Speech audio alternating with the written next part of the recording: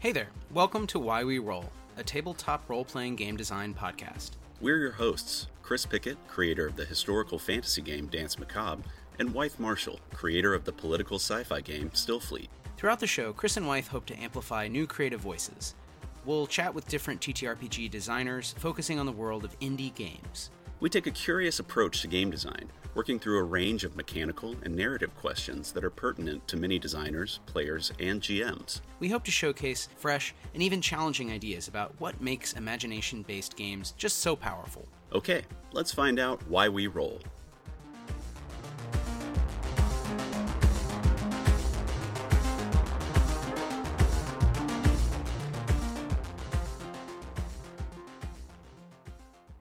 Hey, what's up? We are live on Why We Roll, Yeah, a welcome. TTRPG design podcast. Chris, how's it going? It's going great, Wythe. How are you doing? Good. Well, I'm very good now that we have my friend, our guest, Will Savino, here as well. Hey, Will. Thanks for joining. Hey, thanks so much for having me. Yeah, thanks for coming on. And yeah, thanks for making time. It's always good to see you too, Chris. And we always have stuff to catch up about. Today we have lots to talk about, not just in terms of RPG writing, but also, since Will is a dual threat here, music. So this is a fun episode because we can talk about both, design and writing, and mechanics and GMing, but also the tunes. Yeah. So thanks a lot. And yeah, there's tons to dig into. Maybe we should start. Will, do you want to do like an intro? Like what are your bona fides here? Yeah. What makes you a double threat? No, yeah. Here are the two threats I am making today. So my name is Will Savino. I, for a while, the one thing that I was doing professionally in the tabletop world was writing music under the name Music D20. That was pretty much like 50% of my workload for a few years. The idea was that I would, the high level concept was I was going to write enough music so that you could score an entire fantasy-ish tabletop campaign, like from low level to killing God, and you would never encounter a scenario in which you didn't have the right music. People tell me that they've done that, like they've done full campaigns with my music, so I'm going to say I did it. Partway through working on that, I teamed up with a couple buddies to create a project called Burrowbound. That's pretty much like 95% of my workload these days, and where I dedicate most of my tabletop efforts. Burrowbound is a project where we create system-agnostic tabletop city settings. City interpreted super broadly, basically just places where people live. So what we do with each of our settings is that we create a really big map that you can use either by printing it out, which no one does, or in a virtual tabletop. And these maps are like massive. Like when they're open, I can't have a lot of other stuff open on my computer because they're really big if you're using the full maps. They're super colorful. We release a bunch of different variants of them, so you can do like different seasons. Along with those maps, we release giant guides for each setting. So hundreds and hundreds of pages we've written, and these guides have like lore about the place, but also like what NPCs are there, art of the NPCs, descriptions of points of interest, plot hooks, rollable tables, unique mechanics, kind of weird philosophizing from me in bits of box text. So I write all that. We have a couple of incredible illustrators who handle like beautiful landscapes and NPC art, a really cool editor. And then we also release some sort of EP or album for every setting that we drop. So I think we're working on our 17th setting, something like that now. So just a whole bunch of EPs, and each one is like totally a different theme, mostly in the vaguely fantasy realm of things, but pretty wide mix. There's like Mesoamerican jungle vibes. There's right now we're working on like a cowboy western, but in hell, like canonical hell. So that one, what genre is that? Well, bro, it's cowboy in hell, right? So,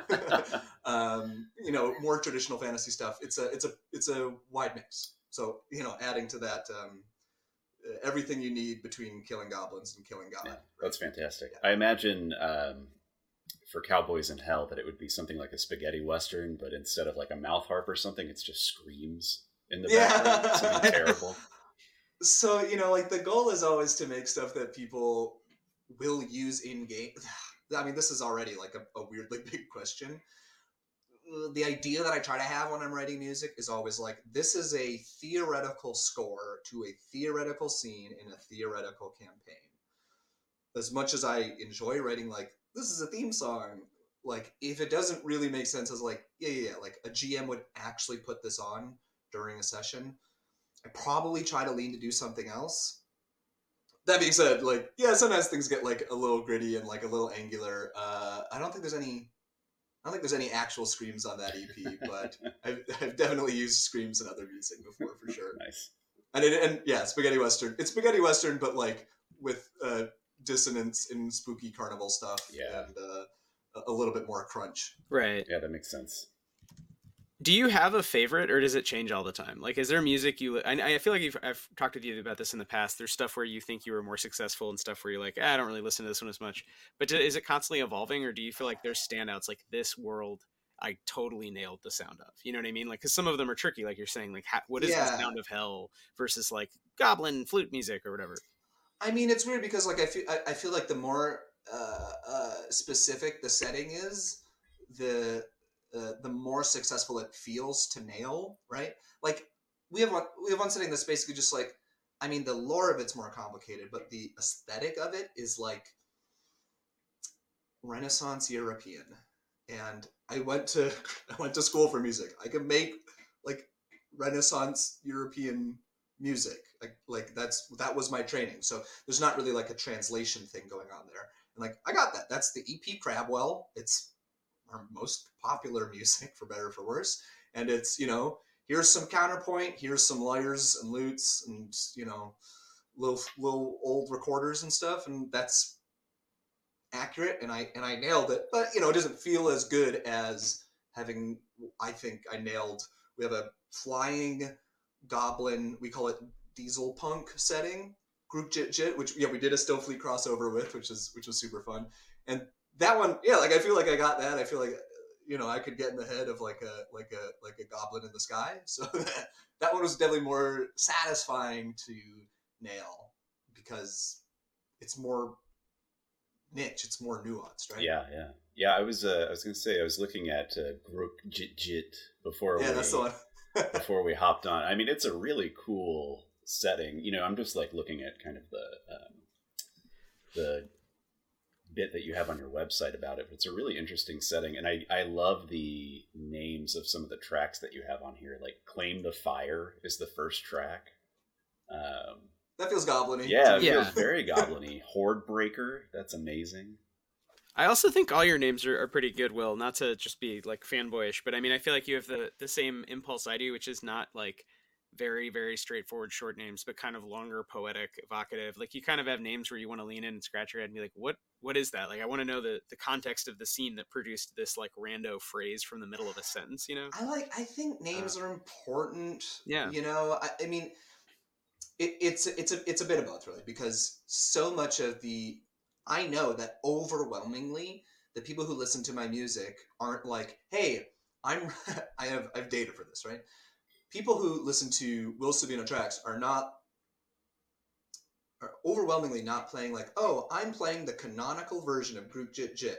I've got the guide open on my iPad, and I've got all the NPC art, and I'm playing in Foundry Virtual Tabletop, and I've got all the tokens, and I press play on the playlist, and I just let it work. Overwhelmingly, like that's not how people listen to my music. They just put on a playlist on Spotify, right, and then they don't look at the track names. So that's annoying. I mean, it's not annoying. It's like fine. Like that's how people listen to music, and that's fine. But for those people who are like looking for the right track, and then who are probably like I feel like this is not tooting my own horn. Like they're not people who have professionally scored stuff before. When you're a GM and you're deciding what music to play, like you are stepping into the shoes of like a music supervisor or something. If it were the equivalent of like, working on a movie or something, like there is a scene that you have helped to create and that you're collaborating with your players on, but you, usually the GM, but sometimes a player, have to decide what music is going to encapsulate that scene, or maybe like direct the energy of the party, or maybe like represent something aesthetically about the setting. And that's hard. Like, even when it's just like, I'll do tavern music, bro, like a tavern can sound like a million different things, right? So I think Jack titles help with that. Not to give a really long answer to something that wasn't a question. No, I think that makes a lot of sense. It's called a conversation, Will. Yeah, it's easier. It's easier for Burrowbound as well, because we can just like, I also write the setting guides. So worst comes to worst, I'll just pick a proper noun, right? Right. I'll just like grab some stuff that's like in the setting, like some NPC that this music is supposed to in some way represent or accompany. Like roughly matches that and sounds weird enough anyway. Yeah, exactly. Yeah, I mean, and some of it. Oh, go. Yeah, go ahead. I was gonna say, for me, like, wife knows this about me. I probably talk about it too much. I love dungeon synth. Like, I'm a huge dungeon synth fan, and one of the things that I really love about finding new dungeon synth tracks is the naming conventions. Like, I think there's a Hole Dweller track that's titled Under the Long Bow I Smoke My Pipe, or something like that. It's just like it has this way of like evoking the feeling of the song before you even start listening to it, so you do have this point of entry into being like, okay, this is going to be like a chill song instead of like a hell cowboy dungeon kind of thing. Because of like the low barrier to entry for making dungeon synth music, I feel like there's like a huge number of dungeon synth composers who are like comically prolific. Oh yeah. Like, have just released just like dozens and dozens and dozens of albums. And if you scroll through them all at once, you can like decipher, oh yeah, I can tell like which campaign all of these tracks are from. Yeah. If you are telling, it's not just like, I'm trying to create like a story, like you're literally just repeating a story that did happen. Yeah. Right? Like, or you can tell what fantasy novel or series they're reading at the moment. Right. It's like, oh, you're on your fifth reread of Lord of the Rings Fellowship of the Rings, so this is what was produced in that time. Totally. Which is totally fun, but it's interesting to think about it as a job. Like, you're not doing it. I mean, maybe many dungeon synth people are also pros, but I imagine some of it's like a hobbyism thing. You know, they're like taking their campaign, their experience, and like, you know, regurgitating it in a new form in art, which like we've probably all done to some degree, drawing your PC, or, you know what I mean? Like, even the map, I like making the maps. I don't think I can draw people that well, but I think I can like mess with Photoshop. But I've never tried to make like music for my personal games. I've certainly never thought about like if I was professionally doing the soundtracks. Like, we worked, you know, like I asked you about like making music for Stillfleet, and that was really interesting to think about. And the same with like Sam Tyndall and the other artists who are involved. Like, what does that sound like? And you do this every month, so I don't know.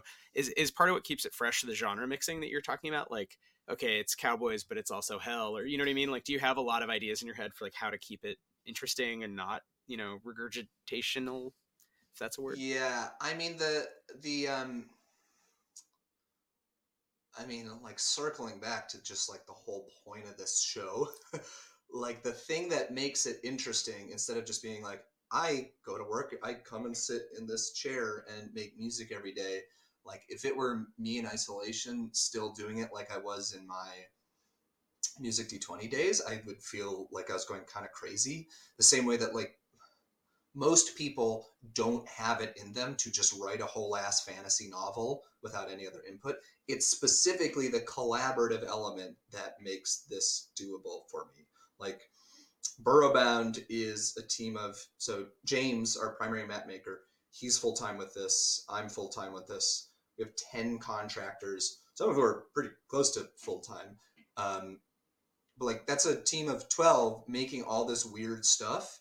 And it's being able to like bounce ideas around, and like, you know, Cowboys in Hell didn't just come from like one person, right? Like the fundamental idea came about in an all hands meeting, which like are the most fun. I love our all hands meetings because it's always just like crazy brainstorm, you know, throw everything at the wall, see what sticks, and finding like the through line, or like the exact way to understand the aesthetic of one of our settings is so much more fulfilling than just like, yeah, I know people said they want more tavern tracks from Music 220. I guess I'll make more tavern tracks, which is fine. Like, I like making that stuff, but it is more fun when it is the result of,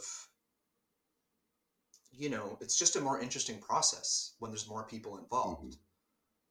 Just like in a vacuum, it's you will get more interesting ideas when two people are synthesizing as opposed to just like one guy being like, I don't know, underwater, Put some bubbles on it. I don't know. Yeah. It's so cool. But the genre mixing is great too. And the really, oh God, like, not to get into like the business of this, but the annoying truth is, almost without exception, my most popular tracks that earn me like a non-trivial percentage of, the money that I use to pay bills is the most aesthetically safe music that I make. I mean, I guess this should come as no surprise, but even though I think in more ways than just aesthetic adventurousness, a lot of my non-traditional fantasy music is better, it's so much easier to make money off of, like, here's a tavern tune, here's European faux Renaissance through a cinematic lens, here's slow string music, because that's what people put on like fantasy tavern playlists or music for sleeping playlists or vaguely Celtic, Nordic, relaxing, sleepy music playlists. Mm-hmm. And like, I hate making money from Spotify and having to cater to that, but because of Patreon, I don't have to, right? I can sort of split the difference and make the weird Burrowbound stuff too. That's great. Yeah. I think we should talk business. I mean, I don't know, Chris, I mean, I feel like in the past, I've talked about this. It's like, it's important part of the show in a way. It's like, if people do want to make any money, it's almost like the problem of indie anything is, oh, money's a bad thing, being professional is a bad thing. But then at the end of the day, that means you're working somewhere else that sucks, that probably is doing something you don't feel morally great about. So it's like, well, wait, how would you then do your own thing that you feel at least a little better about? It's not like, okay, making cool music or writing cool books is going to save the world, but at least you don't feel as bad doing it. So I don't know. It's great that anyway, that you've been successful in making that transition. And I know that was something I feel that sounded like weirdly cynical or pessimistic. I feel overjoyed that Burrowbound has found the success that it has, partially because, I mean, what we're creating is a different niche, right? Like, yeah, sure, you'll find a lot of people on Patreon or whatever who sell maps and make a lot of money, which is awesome and insane that artists can, put JPEGs online and become millionaires. Like, that is cool. Like, and doing so without like Web3, that's cool, right? Wait, millionaires? What am I doing wrong? I know. I think about that sometimes too. Burrowbound is not doing that. But being able to make something that is, everything in our settings is like, it's progressive. It is system agnostic. We're not just doing like, here's, sorry, you guys say Dragon Game. This is Dragon Game 5th edition homebrew. This is, specifically stuff catering towards people with a solely combat mindset. Mm-hmm. Like, we can make stuff that is like cool and weird and, anti-colonial, and we can have a bunch of artists make a living off it. You're right, it's not saving the world, but it's cool that our team can do that instead of like solely doing jobs they hate. Right? Yeah. That's the sort of like counterpoint to the purist viewpoint. It's like, okay, well, we are making something with in mind that will make some money off of it, and it may not be like as zany and like, I don't know, maybe like aesthetically transgressive as we could be doing, but we're making cool stuff that we like, and we're making a living doing it. Yeah, and I mean, you're still engaging in like larger conversations that need to happen, right? Especially I think within gaming, with the history of the Dragon Game and a lot of other, there's a lot of colonialism in tabletop. Yeah. So if you can find a way to be a part of that conversation, I think, hats off. That's not an easy thing to do. It's really fun to. I think it's easier specifically in the content that we make because we don't have to focus solely on like. I think it obviously people tell really cool stories purely through mechanics, right? Like, I mean, Stillfleet is great about this, about the way that like mechanics represent narrative ideas, but when you don't even know what system people are going to use to engage with your setting, the way you talk to GMs in the text gets to be a little more wishy-washy. You're not just saying, yeah, roll these dice. You have to say, when translating this setting to the system of your choice, perhaps consider, and then in that perhaps consider part, you get to be like, hey, like, if the players don't try to save the slave NPCs in this setting, like, your players are bad, and you should, one, like, obviously punish them in some way, like, narratively and mechanically, and also, like, just get different friends to play games with. Like, if your friends, like in a fantasy game encounter slaves, and they're like, okay, like, bro, like, just free the slaves. It's a game. Like, it's the one time where like that's easy comparative. There's a text box that just says reconsider your life choices. I guess you can just do that, right? And you can do that in game books as well. And I think a lot of like newer indie tabletop games are really good about being more upfront about that. Yeah, and like communicating philosophy, not like but you know, gaming philosophy. And political philosophy and the way that ought to or can intersect at the table. It's so fun. We did it's that. So fun, and it's a way to, you know, you choose your audience, right? In how you make things, and we have fostered a really cool community of people who are down with the ways that we engage with fictional settings. Seems obvious when you put it like that, right? But that's neat, you know? We don't get like dickhead like 40K doesn't realize they're a fascist war gamers in our settings, because the moment you start engaging with the material, like it'll just weed those people out. And it's also doing something new and doing something post OSR. I think we're firmly maybe in that world. I was reading some blog posts about this, and it seems convincing to say, you know, there was like the TSR era, the OSR, and then now we're like, you know, in this new world of gaming, and so you're starting fresh. You don't have the momentum, you don't have the baggage. So to be, you know, to Steelman, whatever is happening at Hasbro, it's like they're dealing with 50 years or whatever of history of wargaming, chainmail, fighting men and monsters, you know. So it's interesting to just try it anew. And yeah, that's something, obviously with Stillfleet, that was kind of the whole point. And I know, Chris, that's something you and I have talked about a lot, and why we wanted to do the show is to talk about like the politics of games. And a lot of our guests, that's kind of something that's like a big through line. I will just say, I just read the preview version of Eat the Reich by Rowan Rick and Deckard.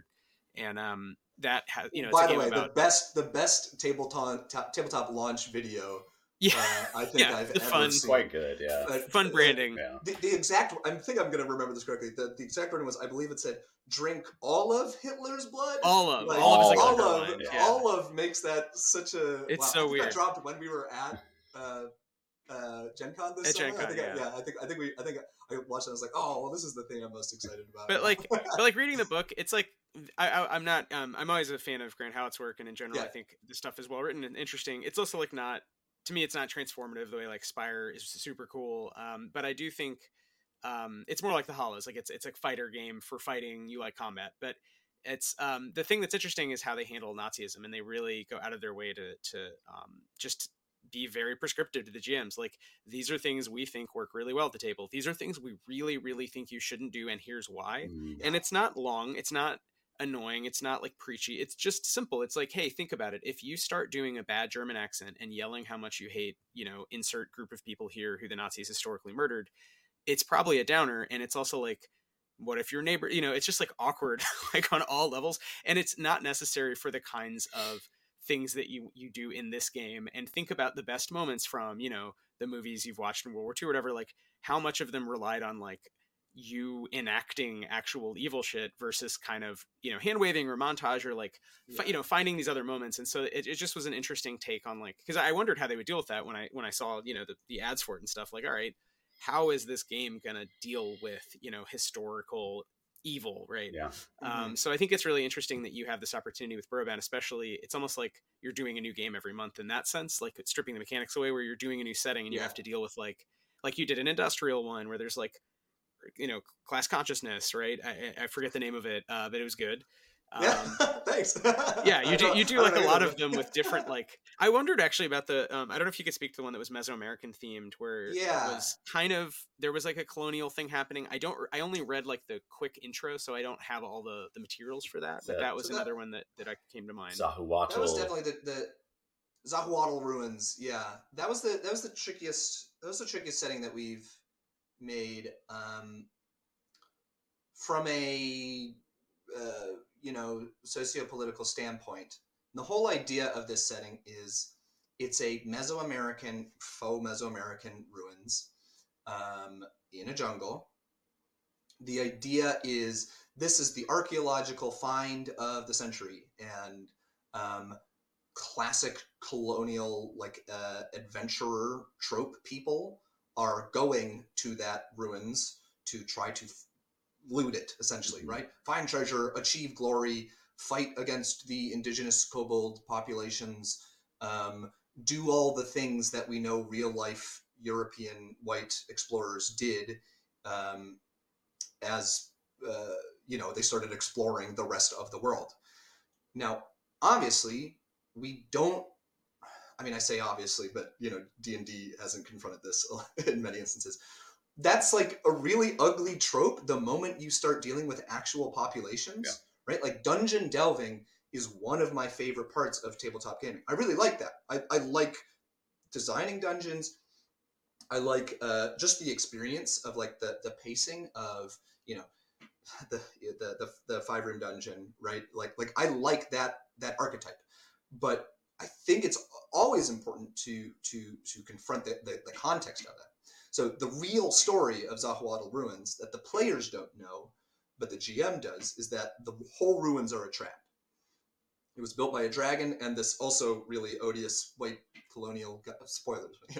Also, this a dragon who teamed up with a really awful Dutch East India guy stand-in, right?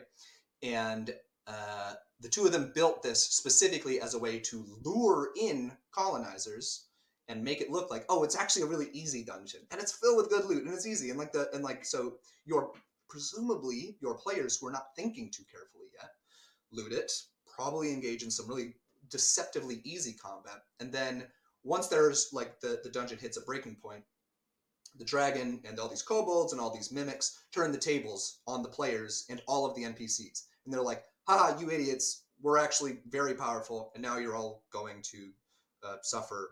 We are fighting back against colonizers. And if that's the whole punchline to the adventure, I think it works, kind of. Like, oh, okay, so all the colonizers had their comeuppance and a dragon killed them, and this is a pretty violent but like okay anti-colonial story. I think that's like an okay way to do that adventure, but in thinking about it more, we ended up releasing a supplement for it, where in addition to freeing the enslaved indigenous kobolds, fighting back against these like twin arch villains, you know, this like head colonizer and the dragon who was also subjugating the kobolds in her own way. You take it to them, and then also it's like, okay, we have let a bunch of colonizers suffer a bad fate. We have survived this incident. We have hopefully in some way subdued great villains, both local and from abroad. The more interesting story is, okay, and then what, right? Do you help the kobolds to rebuild? Do the kobolds reclaim this without, you know, white savior probably party helping out? Like, do you just leave?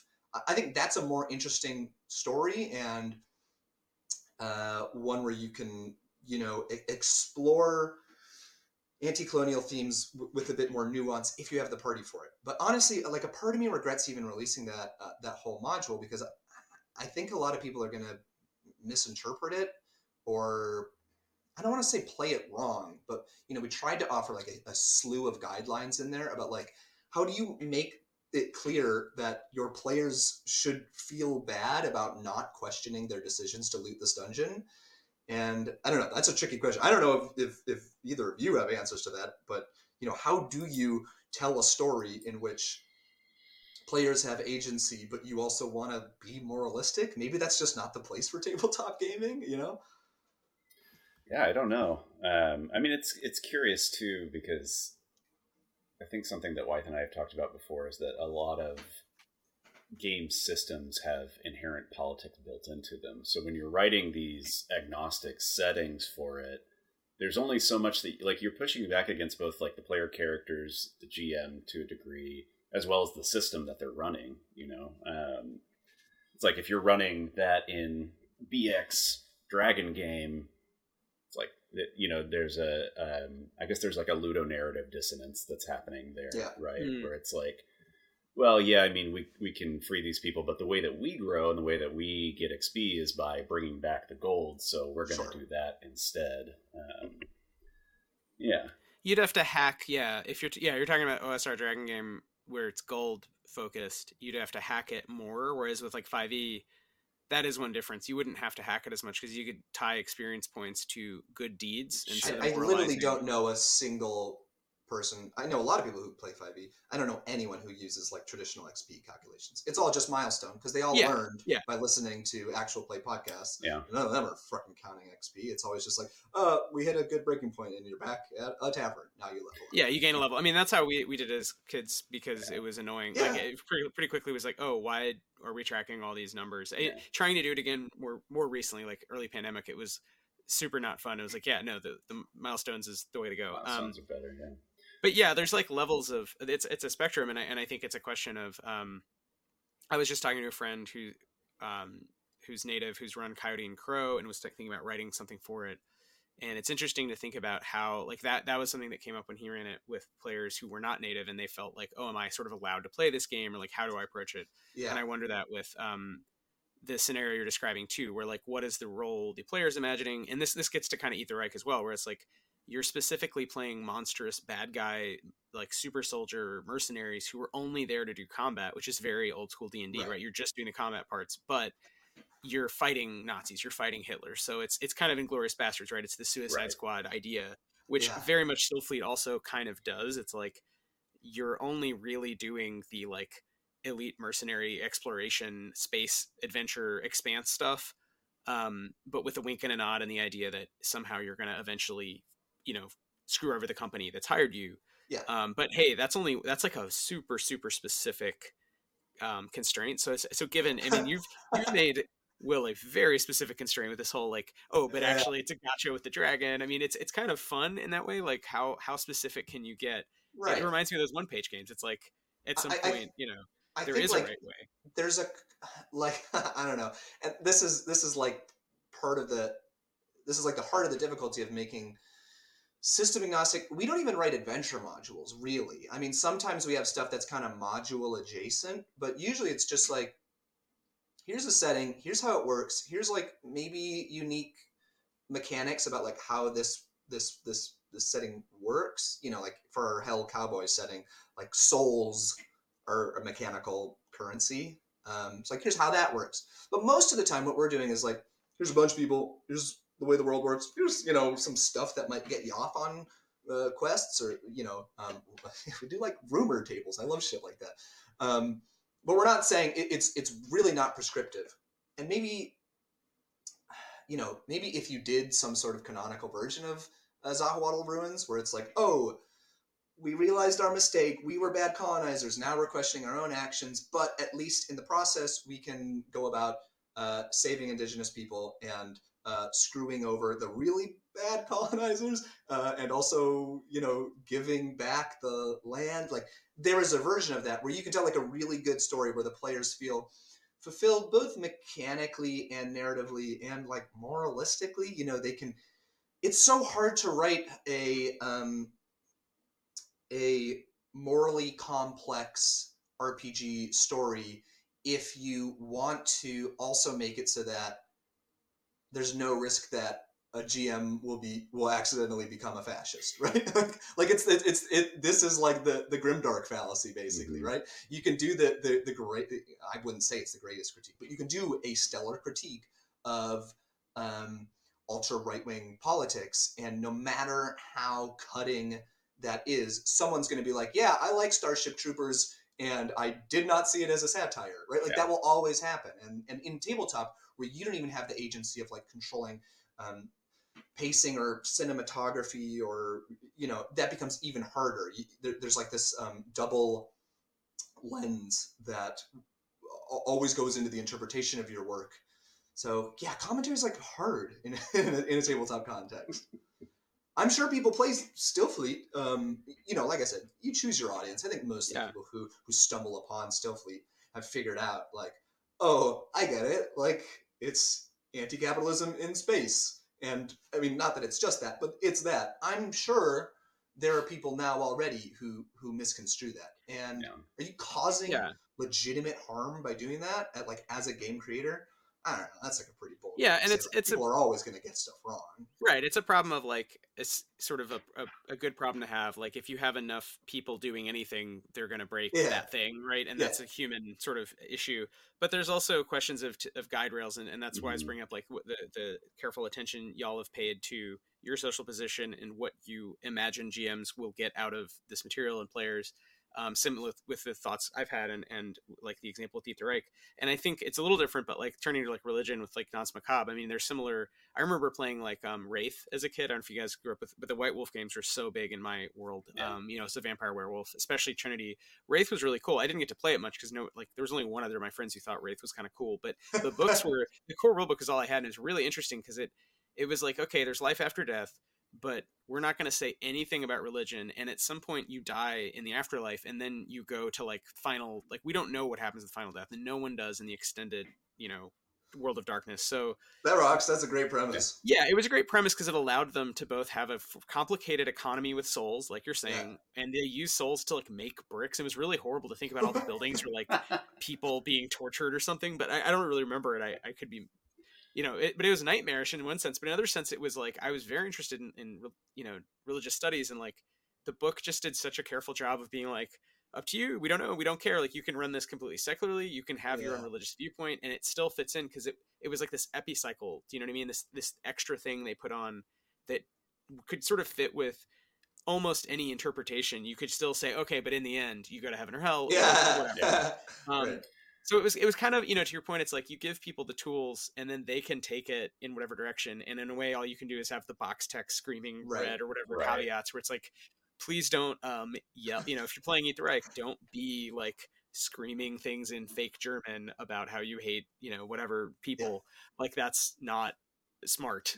And like, can you stop people from doing it? No, but they, by suggesting, I guess it's the kind of cleaning up your own mess. You've suggested a scenario in which a GM could naturally be like, oh fuck, I'm playing an NPC who's a bad guy. I guess I got to say something bad.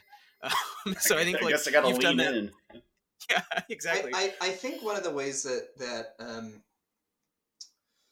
so I have in my home games, I have players that love combat. I GM a lot of combat, and I'm fine with that.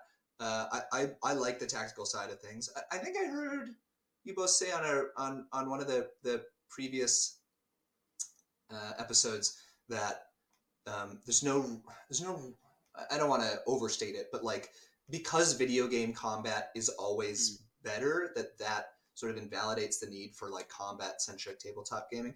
I don't know if that's true, if only just because of like the imagined element and like the flexibility of a good GM. Not to like dig up a thing I disagree with arbitrarily. It's just because I was listening to them today. No, that's great. That's please you know what argue. I mean? Like, like I don't know, like as good as Baldur's Gate 3 is, like I still think combat with a cool GM and creative players and like all your crazy homebrew mechanics will always be, not always, but can be really fun. It can be more interesting. One thing that I have. I think Go ahead. I was going to say it can be more interesting. I think the thing with the video game stuff is that maybe I remember this is a thing that Wythe has said before is that there's a lack of a need for so much like granular simulationism when it comes to combat in games, and you can kind of focus more on narrative stuff, because if you're just there solely for chopping up dudes and stuff like that, you can get that from Dark Souls 2 or from Elden Ring or whatever. So much of the I think this is an underrated part of the difficulty of GMing, is finding a way to never stop combat being narrative. And not just like, I have a strong belief that like every fight should have narrative relevance. Like I don't do trash mobs, right? Like I don't do like, here's a random guy and you kill it just so that you're roughed up for when there's the actually meaningful story boss fight or whatever. Like every fight through a dungeon has to have like some significance. I think even more complicated than that is having narrative significance on like a more micro level. Like each turn, characters should be talking to each other. Stuff should be evolving about the story. Stuff should be... Anyway, I'm getting sidetracked. The point I was trying to make before was like, one of the best ways to help bring the point home with and to avoid confusion with like who is bad in an irredeemable way is to just include irredeemable villains. And I don't think it's ever interesting if like the main enemy of a tabletop campaign is irredeemable. Like they're just like I don't want to have a campaign that ends with you fighting like, oh, it's an ultra demon and it's an embodiment of hate and this is a JRPG. Like that's not interesting. You should have morally complex characters, but having some characters that are not morally complex kind of rules, if only because players can check out. Like they don't need to think about the morality for a second. And that can also sort of like help you direct their attention to those characters who are more morally compelling. Mm-hmm. Does that make any sense? Yeah, like, I think it makes sense. Have the big boss be really interesting and, you know, narratively have a bunch of stuff going on, but maybe some of their minions just fucking suck, just unambiguous, just really bad, and that at least leaves like a breadcrumb trail for your players. One, to engage with systems that they enjoy if they are combat likers, and two, you know, like it's like, oh, okay, so these guys are super bad. At least I can get some moral groundwork there. Get a little bit of that moral high ground. Feel right, like you're a hero instead of just a murder hobo. Right, yeah. Is that something that y'all think about with Burrowbound, like when you're writing the settings and things like that? I know that you write some NPCs. Is that something that you seed into it? Yeah, absolutely. And like, you know, that was one of the ways that I think we were successful with Sahuatl Ruins. Not just to harp on that one, but there is not like a colonizer guy who you're going to be like, this guy's just a real stand-up citizen, you know? Like all of them are like, you are here to do looting. You are a brigand intruding on indigenous land. They have interesting things about them, and for various reasons, your players will probably want to interact with them in ways beyond just like, I sentence you to death, right? But that is one of those ways that you can like point people to not the correct answer, because correct answer, I mean, like that's not a tabletop way of thinking about the world, right? But you don't want to railroad it too much, right? Just to get your players on a path where they're not going to be making mistakes, where they're like, oh my god, I just did a genocide like in a tabletop game. Wait a second, like no one's going to feel good after doing that. Like, even if it's like, haha, you didn't foresee all of the consequences of your actions when you touched the magical MacGuffin and you genocided by mistake. I think I've unfortunately played with people in my past who would feel fine with that happening. Right. So, and like, but that's the point, right? So I don't want to be like, only the good little boys and girls are allowed to, you know, feel like they've won this campaign. Sure. But I do think that we, as game creators who have a more bird's eye view of the sorts of ways that people are going to be interacting with our content, I do think we have some like responsibility to find innovative ways to encourage GMs to create scenarios in which players are more likely to think critically about the consequences of their actions. Yeah, there we go. I mean, that's it, right? Like, it would be good if people thought about what they did. Yeah. And we should try to make that happen. I think that setting up ways in which that conversation can happen through the game text, through the setting text, whatever. I mean, I think that I don't want to say it's the best you can do, but it seems like a step in the right direction, is like finding ways to engage in critical thinking while you're engaging in the product itself. Yeah. Here's a dumb one. I'm currently running a campaign. Just like, let's make it really simple. I'm currently running a campaign. Like my main, like, we meet weekly. It's 3 hours a week with my good friends. We're doing a campaign in a frontier setting. There's a bit of hex crawl. I'm borrowing a lot from Blades in the Dark and Wanderhome for mechanics. I'm really enjoying the campaign. We have a system where, like, you get tokens and you can exchange the tokens for stuff. Like either, I get to declare what this hex tile includes, or I get to just name a trait of this NPC we've just met, or I get to do, a Blades in the Dark-esque flashback. Flashback, is that what they call them? Yeah. So.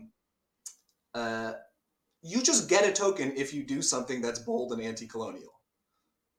And as a GM, I could just make that a rule, and that I don't think that robs players of their agency. Like, they agreed, like, this is the vibe of the campaign we want to play, and just having a built-in narrative mechanical way of getting people to at least push the narrative in directions that are both interesting and, like, politically good. I don't see a problem with that. Yeah, and I mean, a lot of I feel like also in the long-standing game we've been playing of Stillfleet, it's like a lot of it's come down to not railroading, you have to do X, Y, or Z, but presenting choices where it's not immediately apparent, within the system you're stuck in, what you should quote unquote do. Right. But it's like it provides time or space for y'all to like talk about it and think about it, which I think is genuinely interesting, because then there have been these divergences of opinion among smart people who are all like non-Republicans, right? About like because it's all imagined too, so it's not your real life. Like, you can take a different position because you're playing a character. You can be like a chaos gremlin, but you could also just say, like, I genuinely don't know, given like this world, what is the right thing to do, but I know some of the things that would be bad, so let's like begin to agree on like what we're not going to do, guys. And it's been interesting as a GM to hear y'all work through that. And so even though, I mean, I like what you just said, like having a system where like the GM has a sort of moral fairy godmother like reward component, but that only works if it introduces interesting friction. And the interesting friction in my campaign is like, hey, anytime you do anti-colonialism while living in a colony, like, you're probably making things harder for yourself, right? And so it forces players into positions where, like, oh, well, we just stuck up for someone, and now that we're going to get in trouble for that. And having a way of making gameplay more interesting because of the narrative choices that you're encouraging, that's fun. And I think that's baked into Stillfleet in a more fundamental way, just because of the way the setting works. You're always a loser, in a sense. Like, you're like probably some sort of like magical space marine, right? In Stillfleet, like, or some, you are a hero with really cool powers, but you're still hilariously powerless in the face of just like space capitalism. So there's like so much room for fun moral gray area and like political compromises that are all bad. Like, oh, no matter who I back, something bad is going to happen. What am I okay with? Like, what do I find acceptable? That is like a fun game to play where people don't feel like, oh, I did a fascist and now I didn't have fun at that game after all. It's just like, well, everything's bad, so I'm going to try to find like the way in which I don't die, other people don't die, and like things turn out kind of okay. That feels great. It's all these engines for like what's a way to have fun, and there's different games do it different ways. And I think again, it's interesting that Burrowbound, you put so much time into each month into different ways it could work, and like you said, it's the extra constraint of you don't even know the mechanics people are going to use. So you can kind of assume 5e, but you can't because you don't want it to be. It's not a D&D based thing. Not nearly as like our patron base is not nearly as 5e centric as I feared. We did like a big internal study, and now, mind you, a lot of people who aren't playing D&D 5e are playing Pathfinder 2e, which is just D&D Right. 5e with more math, Right. kind of. I mean, politically and in terms of like combat focus. I think you mean but a lot more of people fun. are playing other settings. I've never played Pathfinder. I've only played the original Path. I've never played the second edition of Pathfinder. I don't no know how idea. different it is Yeah. from the. Yeah. I think it's pretty different from. It doesn't matter. I mean, the point is like, if you make stuff that is not just for people who play D&D, those gamers who are starved for content because they don't play D&D, and the world doesn't automatically cater to them. I have found that a lot of those players and GMs have flocked to our content because it's like, hey, nobody is really making third-party content for a lot of indie RPGs, right? And a lot of indie RPGs can't even make a lot of first-party content because this is a hard industry, right? So making, I mean, I don't mean accessibility in some sort of grander way, but making content that is accessible just by virtue of, hey, all you cool people who are branching out into different systems, we're making stuff that is like totally compatible with what you're doing, including like guidelines for translation where possible. Like, that rocks. That just means you get like, that means you get the cool gamers, Yeah. That's what our community is. It's like, it's the cool gamers. That's awesome. That sounds mean, but it's fine. To everyone else, it's fine to have preferences. All right. I don't know. I think it's really interesting. I keep on thinking about how there's this parallel between the music that you're creating, both for Burrowbound and for Music D20, and writing system agnostic setting. Like, both of them are game or system agnostic, and so there's this interesting kind of dance that you have to do where it's like, okay, well, I want it to have this vibe, but it can't be overly specific. And we make system agnostic content, but like, given that we know, I said it's not all D&D players, it's still if not a majority, a plurality of D&D players, I would imagine there's still quite a few. We definitely have them first in mind when even thinking of like, here's a dumb one. Like, I know the 5e like fiend taxonomy, right? Like, devils and demons are different in this very specific way in D&D that may not be the same in other fantasy taxonomies. But I kind of just made the taxonomy roughly that for our newest setting because that's what most people are going to be starting off with as a baseline. And that's annoying, right? Like, if you look up what a kobold is in fantasy, like real, like mythology, like kobolds are basically just like Germanic goblins. Right. But at some point they became lizards. And so like when I write a kobold now, I know that D&D and Pathfinder players are going to think kobold equals lizard. So we say kobold equals lizard. And that's that screwed up way in which D&D and before it Lord of the Rings have basically made canonical these elements of fantasy that originally were like cobbled together from so many mythologies. And, I don't really have a great way of disentangling that other than like, one setting at a time being like, this one's different. I know you think you know how like this setting's supposed to work, but like this element is different. Like our goblins have short noses. They don't have long noses because that's anti-Semitic. They have short noses, like little stuff like that. Just like slowly disentangling this notion that there's like, I mean, how insane is that? That there's a standard version of how fantasy works. Like, that's nuts. It is. There's no Harry Potter goblins in this universe. We're working on a magic school setting right now. Like, that's like our big thing. Oh, wow. Right now.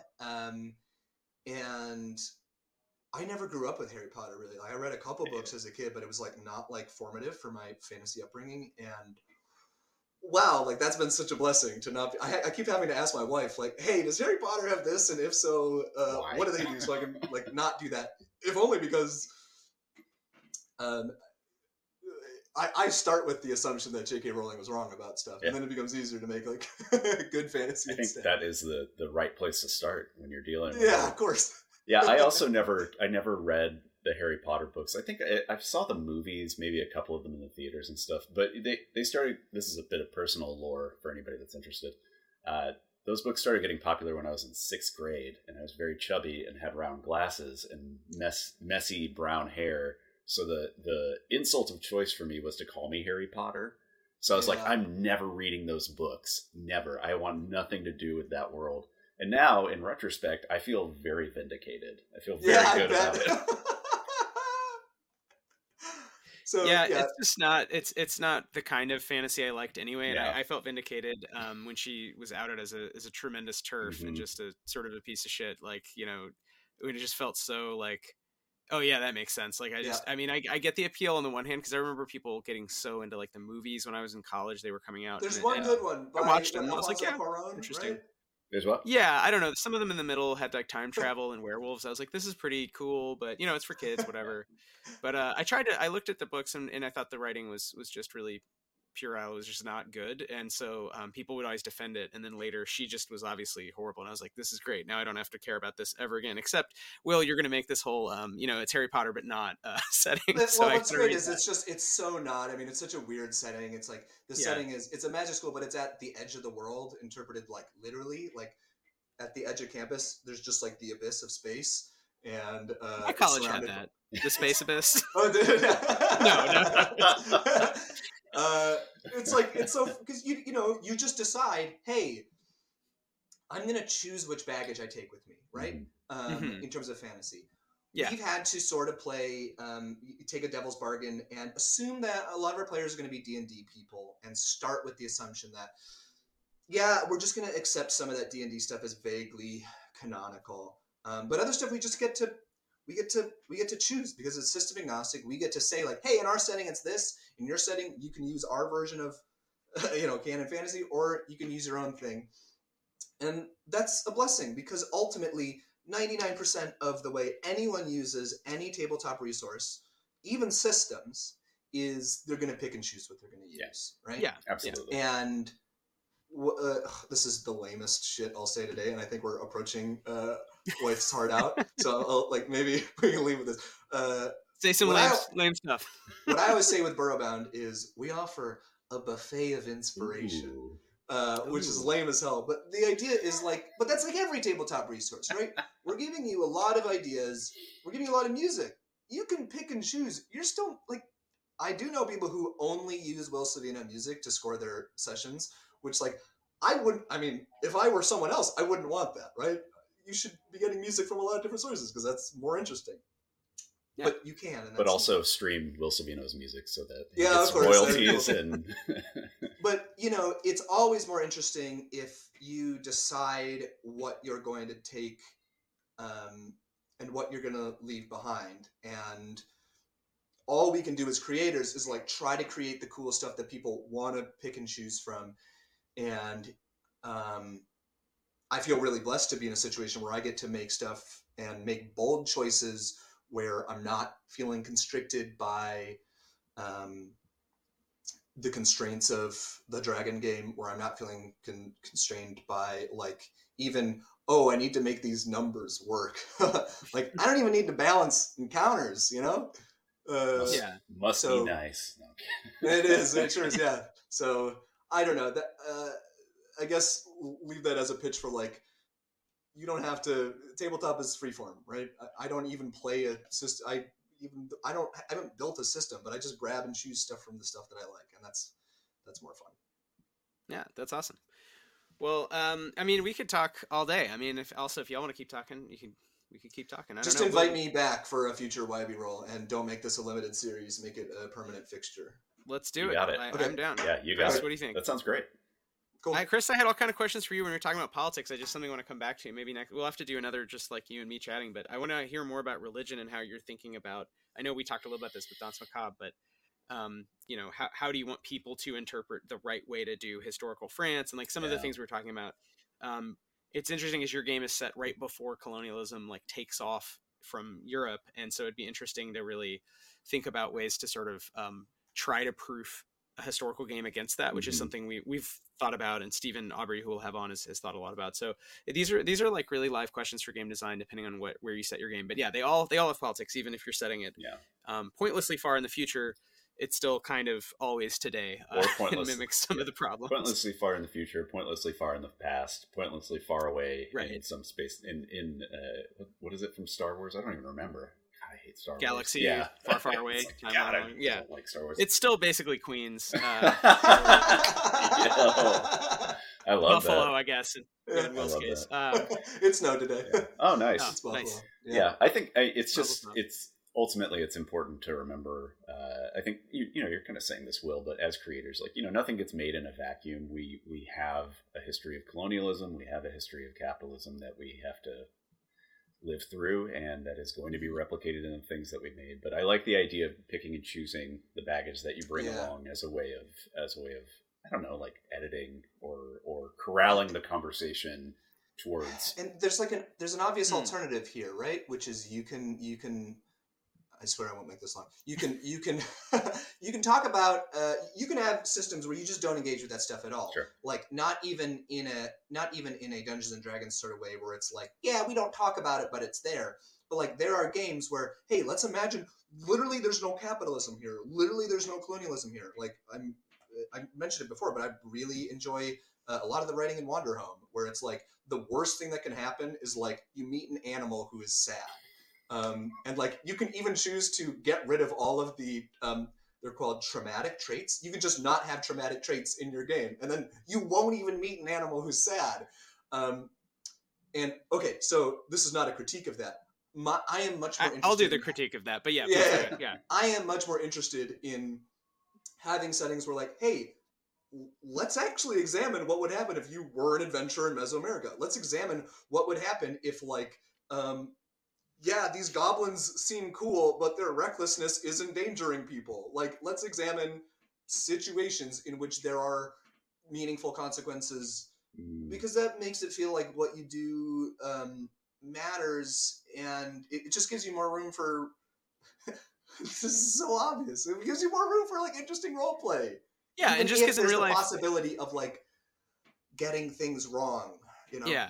Well, because the games are ultimately based on real emotions and real people. And so even though I'm imagining I'm an animal, like we're about to put out an animal game, right? I love animal games. But if you have a setting where nothing can ever really go wrong and the worst that can happen is like, oh, I got a thorn in my toe, I'm sad. It's like in real life, animals die unloved all the time. And it's very sad. And we have to work hard to, as like conservationists, to like not destroy their habitats for one, or like to eat less meat, and like think about the resources, the finite resources, the biogeosphere of Earth, and like not, killing ourselves by continuing to burn fossil fuels. And those are like hard things. And it's not that every game needs to touch on all of them all the time, but like if you take away literally all of them and it's just Utopia game, I feel like you've also taken away the friction, the relationship to your real lived experiences and real tensions in your life that make games, and especially imaginal games with friends, like social games where you have to imagine stuff, kind of the most interesting. And otherwise, I mean, that's kind of what I was saying about video games. Is like, yeah, just play a video game. Like if you want pure escapism, I like video games just fine. I don't play nearly as many as you do, but like I do like them.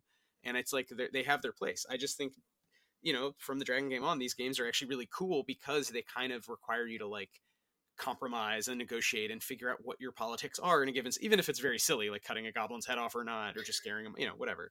It's still like, that's actually, that tension is really real and important. So anyway, I think we're just really agreeing with each other.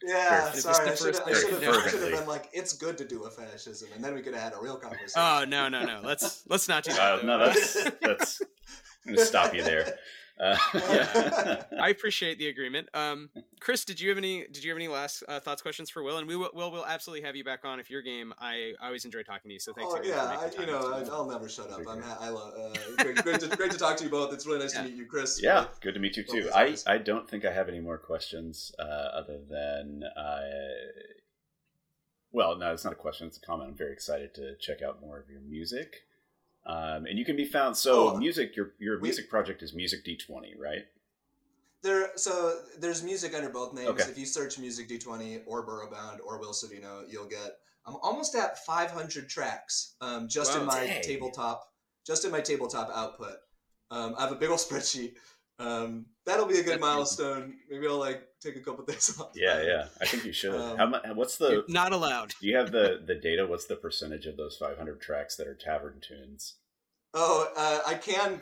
Tavern is. I have them all tagged, which is really useful for our website. That's great. Our website has pretty good metadata and stuff. I can Control F for Tavern and see how many. It's not that many. We'll follow up on that next time.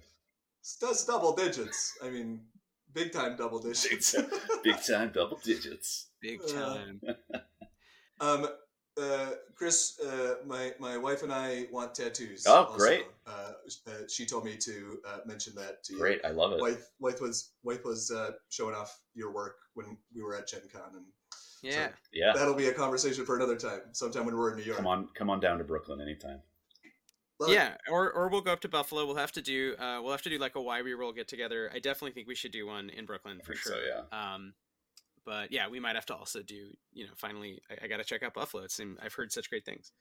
All right, well, thanks a lot, Will. And we could, again, there's so many topics we just scraped on, but I really appreciate you went really deep. And I do really like your work, both musically and as a writer and game designer. So everyone should check out Burrowbound. Y'all have a Patreon, but you can also just Google it, I think, right? Burrowbound.com is finally good. There you go. Got it. You don't have the Twitter, but you have the URL. Yeah.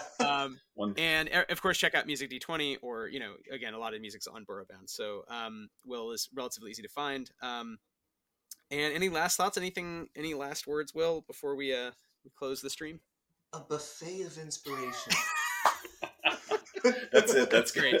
It's going to cut straight to the outro music after you say that. Thank you, ladies and gentlemen, Sam Tyndall. Oh, that's right. Yes. I will just add, Will and I collaborated on, it was really mostly Will's work, because obviously there's a Burrowbound setting that was very spooky. We're recording this on actual Halloween. It's called Sitwinbarrow, so the episode will come out later, but I translated it with Will, and I translated it into the Grit system, so the system that underpins Stillfleet, the Sunrise Kingdom, and Blister Critters, and that's just a standalone fantasy horror game you can play with a bunch of pre-gens, and it's very spooky. So I just want to shout out one of the many, many cool things you've done, and it was nice to collaborate with you very directly on that. It's very funny to hear Chris describe Dance Macabre as a Souls-like, because this adventure, Sitwinbarrow, that I worked on with Wythe, is a roguelite. If you ever wanted to play a roguelite in a tabletop setting, that's what we made for Halloween 2022, and we released the Grit system remix a couple weeks ago. Yeah, this is great. I love it. I think we're gonna still play test that with. We're still gonna play it. Yeah, we're gonna right. Yeah, we're gonna play it next week, I think. Finally, which is much delayed. Anyway, cool. All right, y'all. Thanks a lot. This is Why We Roll, and I'm gonna click end stream. Yeah. Thanks for joining us.